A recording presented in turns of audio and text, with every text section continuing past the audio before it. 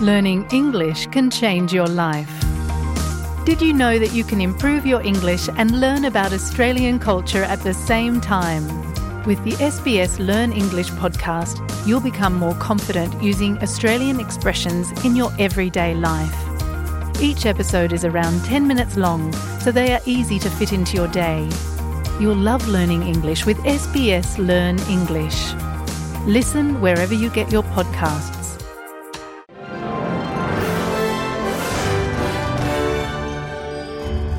Welcome to SBS News in Easy English. I'm Biwa Kwan. A former Liberal MP, Pat Farmer, has embarked on an ultra-marathon around Australia to boost support for the Indigenous Voice to Parliament referendum. The vote will be held later this year. Australians will be asked to respond yes or no on whether they support the creation of a Voice to Parliament advisory body in the Constitution. The body of First Nations Australians would advise Parliament and the federal government on policies affecting their communities. Prime Minister Anthony Albanese spoke at the launch of the 14,000-kilometre journey in Hobart. He is showing his commitment to reconciliation, and he will, through this run, mobilise these local communities where he visits, and I know that he'll speak in a little while, but I know that he's hoping to mobilise that support.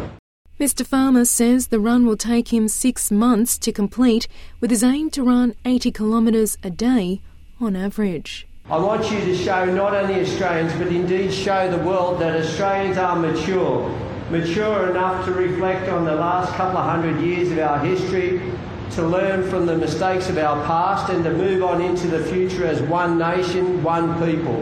One nation, one people. This is not a divisive exercise. This is an exercise of unity. My footsteps are the thread that will weave together this magic tapestry that will take us on into the future. Prime Minister Anthony Albanese has responded to criticism about the implementation of the federal government's new aged care nursing requirements. The sector has called for more time to comply with the new rules, which commence from July 1 and requires a registered nurse to be on site 24 hours a day. The government has already conceded that not all aged care homes are going to meet that deadline, with exemptions made for small facilities in remote areas.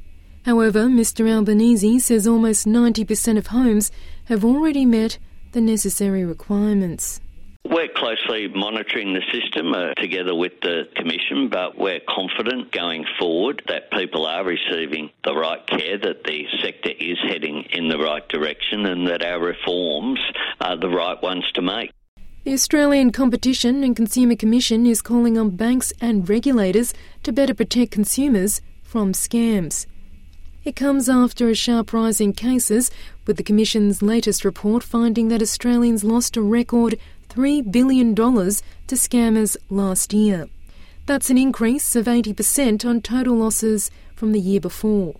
The top 5 types of scams related to investment, remote access, payment redirection, romance, and stealing data through malware sent through emails or text messages. Federal Financial Services Minister Stephen Jones says it's a concerning development, and he urged consumers to be alert to the danger. Don't be giving your personal information out if you can't be absolutely certain that the person you are talking to is who they say they are. Don't click those blue links, those blue URLs that come through on SMSs or emails. That is a scammer's paradise. Melbourne has been named Australia's biggest city, following an update to the Australian Bureau of Statistics census in 2021. That census changed the boundaries of the city to include the district of Melton, which raised the city's total population to nearly 5 million. Those figures mean Melbourne now has a narrow lead over Sydney, which the Bureau says is a result of rapid population growth on Melbourne's western fringes. The population of Greater Sydney remains larger than that of Greater Melbourne, yet forecasts predict that will be the case only for a few years. And the countdown is on to a rare total solar eclipse that will turn day into night as the sun appears to vanish from the sky. Tens of thousands of people are expected to travel to the remote peninsula of Exmouth in Western Australia to see the eclipse on Thursday. The moon will cast a 40-kilometre wide shadow over the World Heritage-listed Ningaloo Reef region. The Astronomical Society of Australia says it's a rare and spectacular phenomenon taking about 3 hours. It involves the moon passing between the sun and earth in perfect alignment, with total darkness set to last about a minute from 11:29 a.m. I'm Biwa Kwan, and that's SBS News in Easy English.